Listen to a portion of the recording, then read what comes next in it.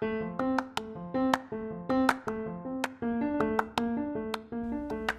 to Back in the Game, a sports and mindset podcast. I'm Rob Bombaco.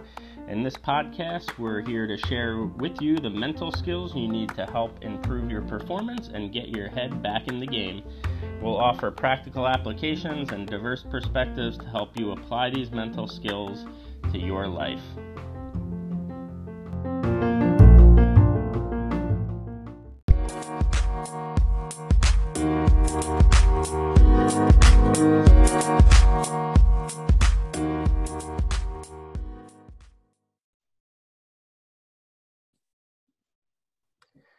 Welcome to Back in the Game, a sports and mindset podcast. I'm Rob Bombaco. We have a special guest with us today. Really excited, Lauren Ammon. Lauren is a former Division I athlete. She was a swimmer at Eastern Michigan University, was the team captain. She currently owns Performance Reimagined, where she works with a number of athletes of all ages, on the mental side of things. So she's a mental performance coach, and she's here today to discuss a few topics on on mental performance training and some of the skills that she works with athletes on, and a number of other topics. So Lauren, thanks for joining us. Oh, Rob, thanks so much for having me. I'm so excited to be here. Absolutely. So I usually, with any of my guests who are kind of in the field, I love to jump in and just really first talk about how you got started in the field in mental performance training. And one of the things that I saw on your website that I loved was a quote that you had said, "It took me nearly 40 years to get out of my own head," which kind of hit home for me as well. But yeah, if you could just share a little bit on how you got started in the field. Yeah, well, it actually starts when I was 5 years old, and my mom threw me into the pool when she needed something to do with me while I was at my older sister's swim meets. Yep. And, you know, it was as just the universe would have it, I fell in love with the sport. There was nothing else I wanted to do. There was never any pressure to try anything else, but also never any pressure to be all in either. That was something that I just found for myself. And 17 years later, I graduated from Eastern Michigan University as a team captain, as you said, a high school state championship when I was in high school, and a top 3 finisher in the MAC conference. And I remember upon quote unquote forced retirement, right, when I graduated, thinking to myself, gosh, there was so much more I could have given, more from the mental side versus the physical side. But at that point, right, you can't go back and you can't rewrite it. So it's a matter of kind of taking a lesson learned and moving on. So went into corporate America, did my thing in human resources for about 15 years and just found it wasn't my space. I never felt really comfortable. I always felt really anxious, and I could never pinpoint why until later, which we'll get to. And being exposed to executive coaching, I thought, well, it seems like a really interesting career path. And what I realized as I went through that experience, one, it was, yes, obviously learn how to professionally coach others in a more professional space, but really a self-discovery journey of, oh, I'm still yearning for that connection to sports, but I couldn't yet still articulate what that looked like. So I established my practice at the time, really focused on leadership development and career transition, because that's what I knew professionally. Yep. And then a week before the Olympics started, I just happened to say to someone, my business mentor, I wonder what it would be like to work with athletes, right? I was still scratching that itch somehow, but it just kind of came out of my mouth, literally out of nowhere. I wasn't expecting it. And then a week later, it was the night that Simone Biles removed herself from competition. It was the same night that Katie Ledecky won gold in the 1,500 meter freestyle for the first time ever in the women's division, right? Swimming the 1,500. And she had a really disappointing swim. And it was the same night that Michael Phelps came on and said to the world, competing at this level is really overwhelming. We just want someone who listens, someone who allows us to be vulnerable and doesn't want to fix us. And in that moment, it was that eureka of, that's it. This is the scratch I've been dying to itch for so long. Right. And in that moment, I said, okay, this is my calling, to work with athletes, to train their minds like they train their bodies, bringing in the first half of my life with the second half of my life, and finally realizing this was my purpose. Absolutely. So one of the, well, I guess a couple of questions. So were you first kind of doing something similar in the business world, where like a little bit? Yeah. So, I mean, you know, the way that I look at it, performance is performance is performance, right? There's always this connection between stressors we feel and the performance that we exude, right? And so a lot of what even I work on with athletes can be transitioned to the business world and vice versa. And it was just that eureka moment of, oh, I can totally transition what I'm teaching and what I'm working with in leaders back to the sports world. Sure. Yeah. Awesome. And the other kind of thing you hit on there that comes up a lot, I think, with athletes, and I've been seeing it more and more with the work I'm doing, kind of that identity, right? And like you said, when sports are done, right? Whether that's, you know, high school for some, college for others, you know, if you're lucky enough to kind of go beyond that. But at some point there's an expiration date, right? And, you know, a lot of times, and a lot of what I'm sure you see is defining the person, the athlete defines themselves as an athlete, right? As a hockey player, a swimmer, baseball player. And when that's taken away, either through retirement or in some cases through injury, to kind of figure out what's next, and to also kind of understand the fact that sports are a piece of what they do. It's a part of who they are, but not entirely, right? And I think sometimes athletes have a real difficult time kind of making that transition. Yeah. And that is what sparked it took nearly 40 years to get out of my own head. Is it wasn't until I started really diving into this space and transitioning all of my life experiences together, from my athletic life and my non-athletic life. And that's when it dawned on me of, oh, I was still working a little bit in my head because of never having truly let go or fully processed my experience as an athlete.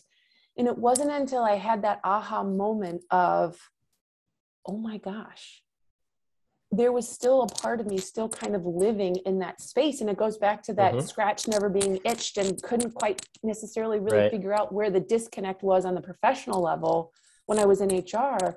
And that's when it dawned on me of, there was still a part of my identity wrapped up in that. I didn't know how to completely process that.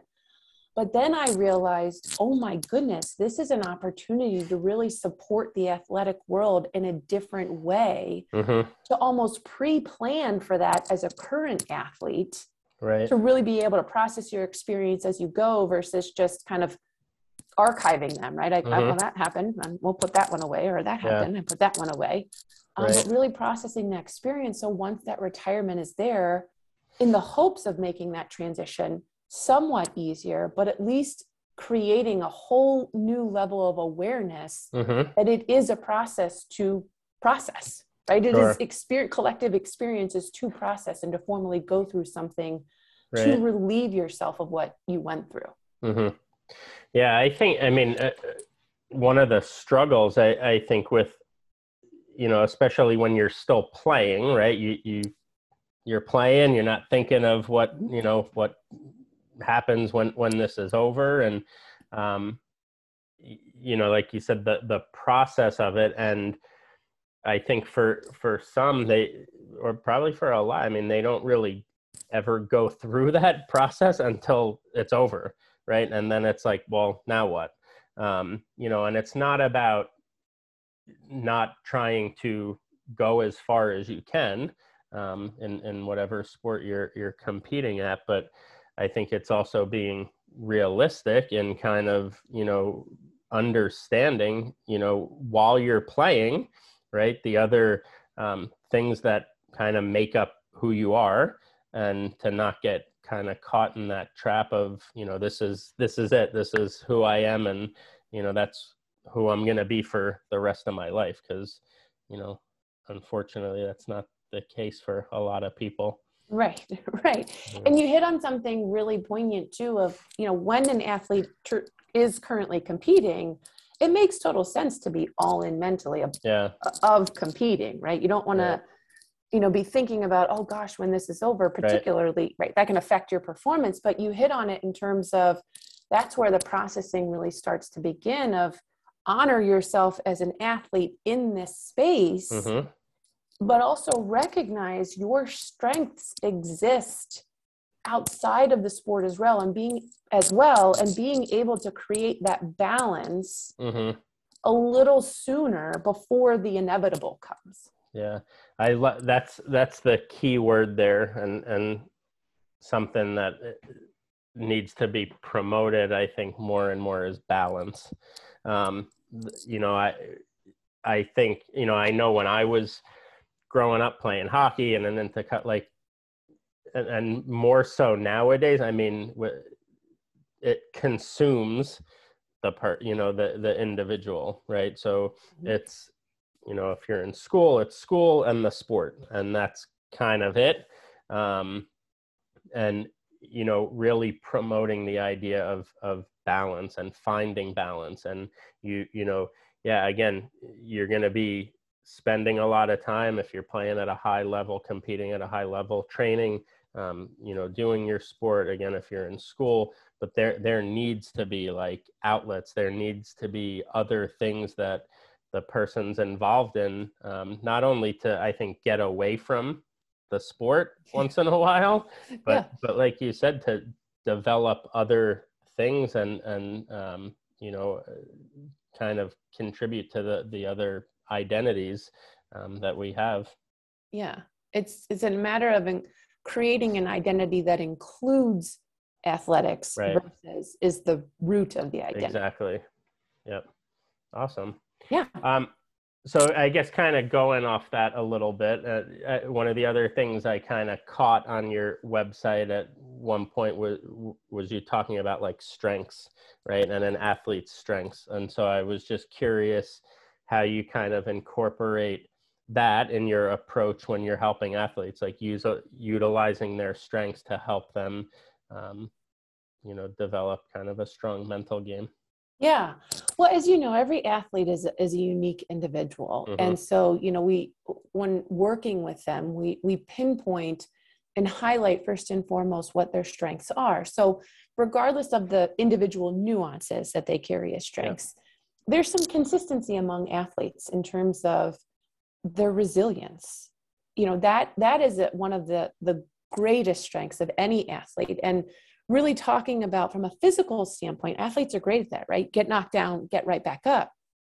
But where that can work against an athlete mentally is not taking the time to fully process that. So we work on showing them how that strength already serves them physically and translate that to the mental side of the game. So, we work with them to really focus on there's value in processing both wins and great performances as well as losses and poor performances. Because what can happen with athletes, and I'm guilty of it, and I'm sure majority of the rest of us, or rest are as well, is getting caught up in the win, right? Living in the win and not necessarily being able to see anything beyond that, which can lead to, some say complacency, which I can kind of see, but I also see it leading towards fear of maybe not being able to accomplish anything else, right? In terms of that was it, that was the moment, that was the pinnacle. And so working with athletes to fully process a win, but at the same time, and as every athlete knows, right, you kind of get in that slump following a bad performance, and, really looking at every athletic performance is a milestone marker versus the one and only end all be all outcome, right? So most athletes work towards that end of the season championship, whatever that is, regardless of the sport. And so all the milestones are all the performances and outcomes along the way are milestones to really see where your performance is looking at the whole. Right. And then once you get to that championship season, depending on how it goes, that too was a milestone marker, right? There's something else beyond that. It may not necessarily be athletics because you may have gotten to that point of retirement, but it's a clue as to, your overall performance as an athlete and what you're capable of moving forward. Right. So resilience is one of those strengths that we reframe in a way to say you've got it physically because that is what you're designed to do. How do you translate to the mental side of the game and working with them to help them to see that your brain is just as trainable as your muscles? Right. Yeah. Yeah. And those two, when we were talking about like identity and the strength stuff and the winning and losing, right? Those are so connected.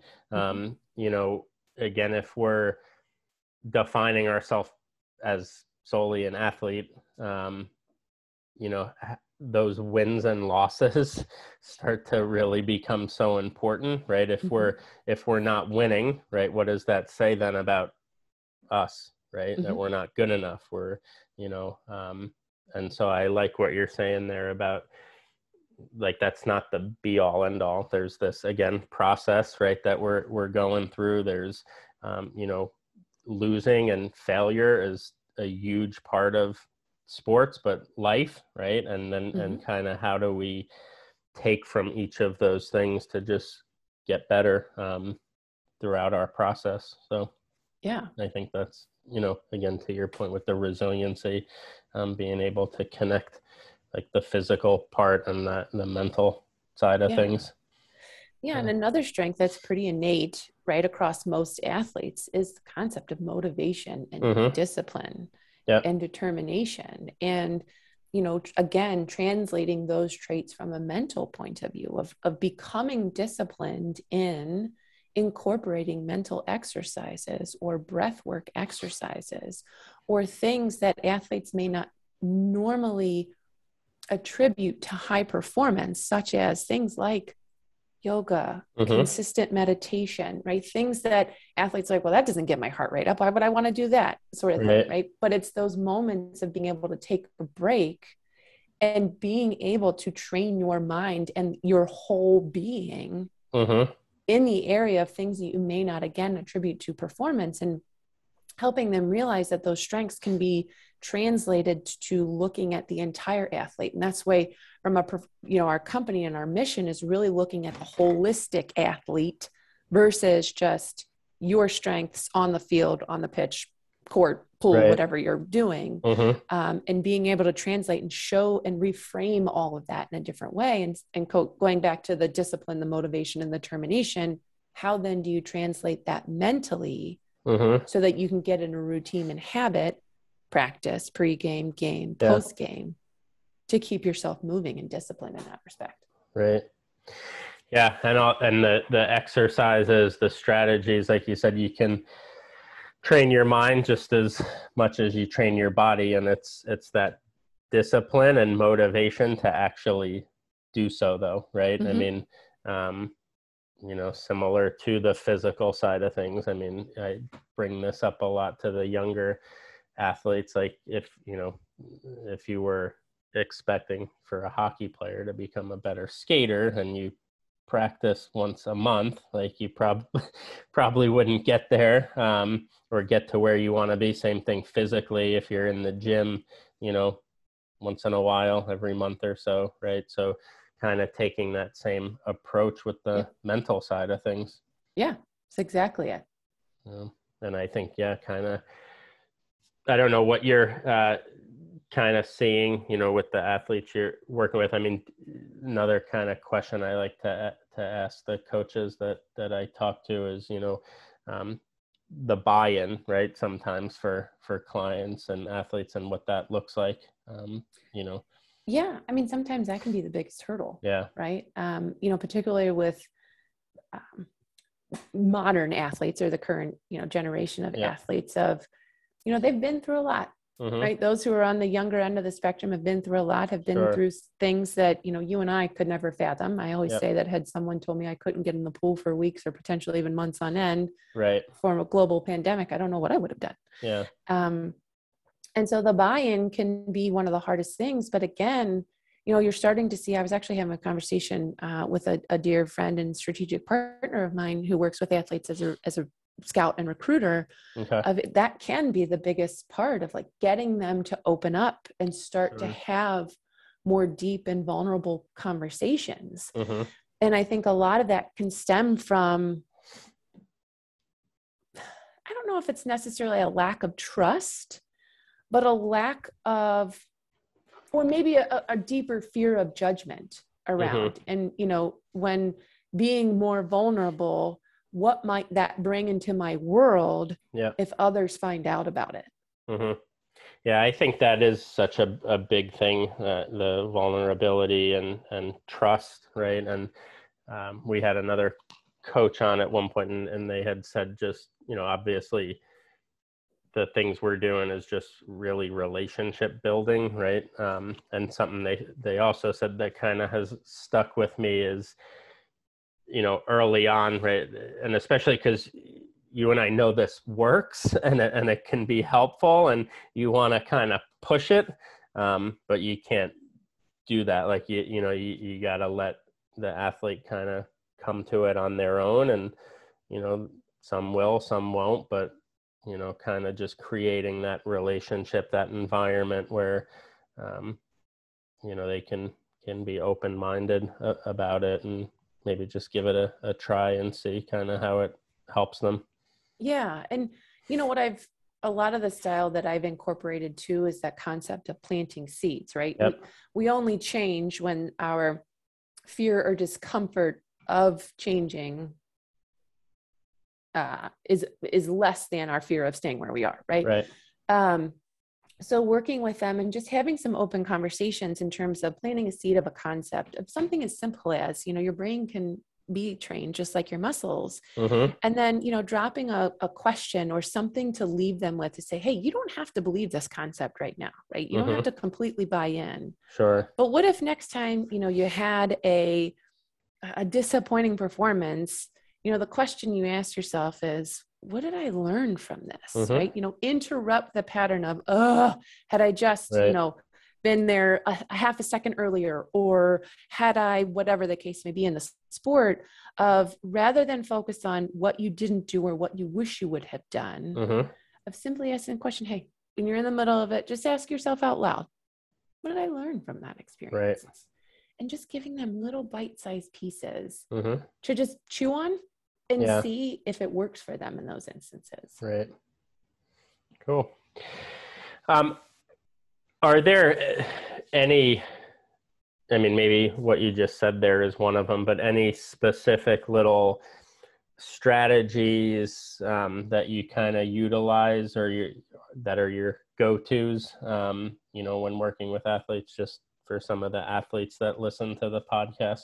Yeah. And this is a big part of my journey, because for the longest time, even as an athlete and after, like I didn't necessarily buy into visualization. It just wasn't a thing. I couldn't get myself there. Right.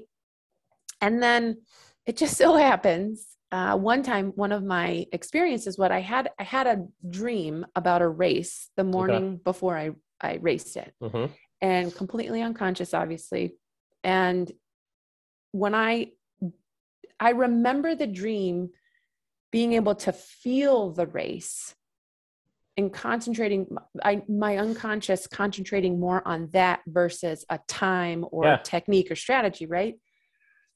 And so the very next morning, I dove in and I swam the race exactly as it had been in my unconscious. Down to a couple of seconds, and it was a mile, right? I was swimming the mile. So a couple of seconds is like tenths of a second in any shorter race.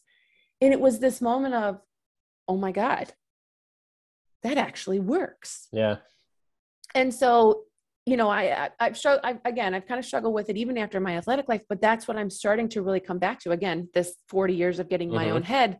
And that's a strategy of working with athletes, of rather than focus on the outcome of that performance, right? Whether you win, you lose, or you play a certain way in the game, visualize how you want to feel during that, right? The power you take to the kicks or the run race or the power play, right?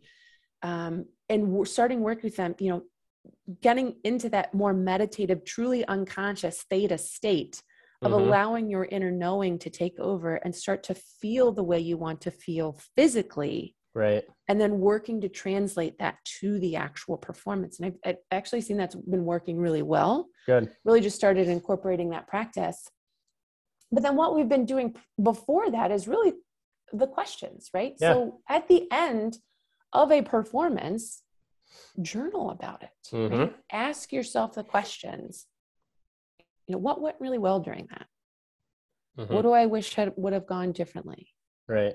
How might I be able to control that in the future or change it in the future? And just getting these athletes to start, as we were talking about before, being very intentional about the process of a competition versus just, I show up, I'm here, I do it, I'm done. It's never going to, you know, it's over and nothing else can come from it. Right. Yeah. Yeah. And you mentioned earlier about like pre-game routine and stuff. And what you said there, I think, is another thing that athletes kind of often overlook is they have, in some cases, kind of a routine to get them ready to compete. But once the competition is over, that's the end of it, right? And that's probably the most important part in terms of the mental side of things, that reflection piece that you're talking about. So if it's practice, a game, you know, whatever, like, you know, journal. I mean, that's, again, something that I encourage as well. But, you know, whether it's having a little notebook or you use your phone or whatever, but like, you know, having those moments after the game to not only reflect and, you know, what you're saying, what went well, what maybe didn't go as well, kind of planning ahead, you know, how can I do these things a little bit better in the future? But then also that, you know, again, back to like the identity stuff, that transition, right? From athlete, it's over, into my next kind of phase, right? Yeah.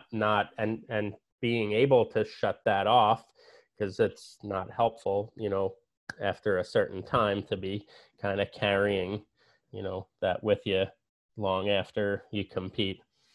Yeah. You know, I totally agree with you that the post-game routine is probably the most important part. And I would also argue that post-practice routine, you know, actually may be more important than a pre-game routine. You know, if we're put in order, post-game, post-practice, pre-game, right? And the reason I say that is because, and I don't know if you were this way, but I certainly was this way, like my performance in practice could be off the charts amazing. And what I never realized until I was completely done with sports and well removed, is I had learned the skills to get myself out of my own head during practice. And part of that was because it didn't matter. Practice didn't matter, right? It was a playground. I could do anything I want. I could try any strategy I want, take it out too fast, see what happens. Don't, you know, maybe hold off a little bit in the beginning, see what happens. And what I didn't realize is that I had created strategies to shift my mental state in the middle of practice to enhance my performance. But I never sat down and, you know, even just took 15 minutes following a practice to say, hey, how did I really shift that? Like what about that experience allowed me to find a different gear? And that's why I say, I think it's the second most, because that's what can help you in your pregame and even during game routine, or not during game routine, but during game mindset of, hey, if I need to shift, if I feel like I'm going down a slump that I can't get out of, what are some of the techniques I use in practice to shift myself? Because in practice, the outcome doesn't matter. But what happens is that mind-muscle connection when it comes to a game, we're so focused on the outcome that our bodies respond from a tense. If our brain is tense, then our body becomes tense. And of course, our performance is going to be affected. And so being able to kind of diagnose or dissect, maybe probably the better word, of that post-practice routine and being able to add that during the game time. Yeah. And I mean, practice, right, for obviously the physical side of things, but how important practice is for the mental, like you're saying, and like it's not going to be, if you're going bad in a game or a meet or whatever, and you're not used to like using these skills or strategies, like it's going to be unlikely in that kind of environment. And when, stakes are now raised, that you're going to just be able to turn it on. So, being able to work on those things in a practice setting, and develop those tools so they're available to you when you most need them. Yeah. And, and I don't think a lot of athletes realize that. It kind of goes back to our strength conversation as well, as developing strengths that they may not necessarily be aware of, that they can shift, they can find a different gear, particularly when the stakes aren't high, right? It's just a matter of, hey, I feel that I can find a different gear. I'm going to try something. And they're not conscious about what that looks like. And so uncovering some of those patterns to then translate it to when the stakes are a little higher and they have more access to that level of awareness.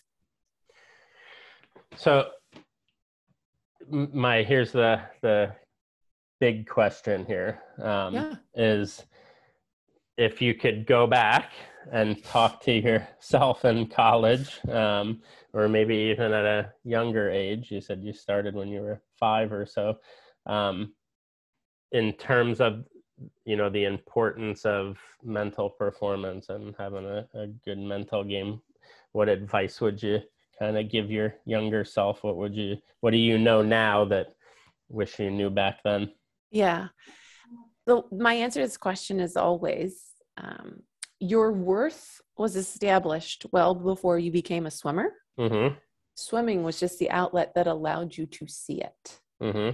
And what that really means is, when I tended to be a perfectionist when it came to being an athlete. Every time I stepped on the block, I needed to have the utmost performance. Right.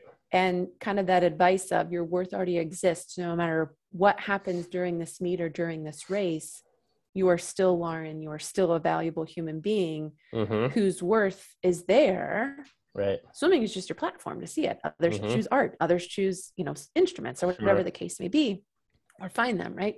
And also that idea that your outcome, your performance outcomes are milestones. They're progress monitors versus the end all be all of who and what you are and what you're capable of.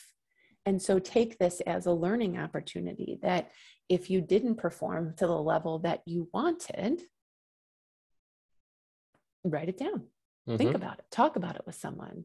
And then of course, obviously, that there are resources available to support you through this. If you are not capable or even don't know how, I shouldn't say capable, don't know how to process this information in a way that's really meaningful for you and will serve you moving forward. Right. Do you think your younger self would have kind of, because we were talking before about like buy-in and all that, right? Do you feel like that would have been something you would have, said, yeah, like mental game, like, that I need that'll give me an edge. It'll help me be a better swimmer, better person. Thoughts on that of just, kind of. Yeah, that's a great question. I think in moments, yes. Though I think probably it would have been a really hard sell for me. Sure.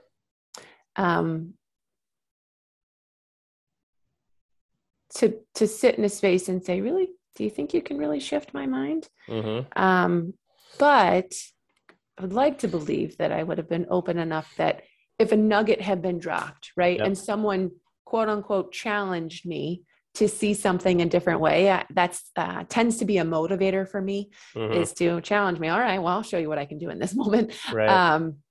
That had that been tapped into, I think I would have been pretty responsive. At least been open to trying. Yeah, I agree. I think, same thing. I mean, for myself, I hope I would have been open-minded with it, but I can, and I say this all the time, like, I needed that so much when I was competing, that again, I hope I would have been open-minded, because I think it was a key piece that was missing for me, during my time playing. So Yeah. And I think, when I was younger, I don't know that I would have seen the same need, right? So yeah. As I think back on mine, I think where it would have been most effective is following puberty, right? Kind of leading up to the 11, 12 years old, right? Your performance is just there, right? It's just kind of naturally. But, once you go through some of those significant changes, not only physically, but mentally and emotionally, right? Some of those are the most challenging moments, right? Not only shortly thereafter, but as, your body continues to change. And that's why, I've really started working and really started honing in on working with high school aged athletes because of that, because of those pinnacle years and those pinnacle moments of, creating awareness that you don't necessarily have to believe everything you think. Sure. And, the inner critic is there for protection, and there's a way to readjust the messages it sends in some of your toughest moments. Great. Well, this was awesome. Thank you so much for joining us and providing all that information and some great concepts and ideas that I'm sure our listeners can utilize. Excellent. Well, thank you so much, Rob. This is great. Thanks for having me. Absolutely.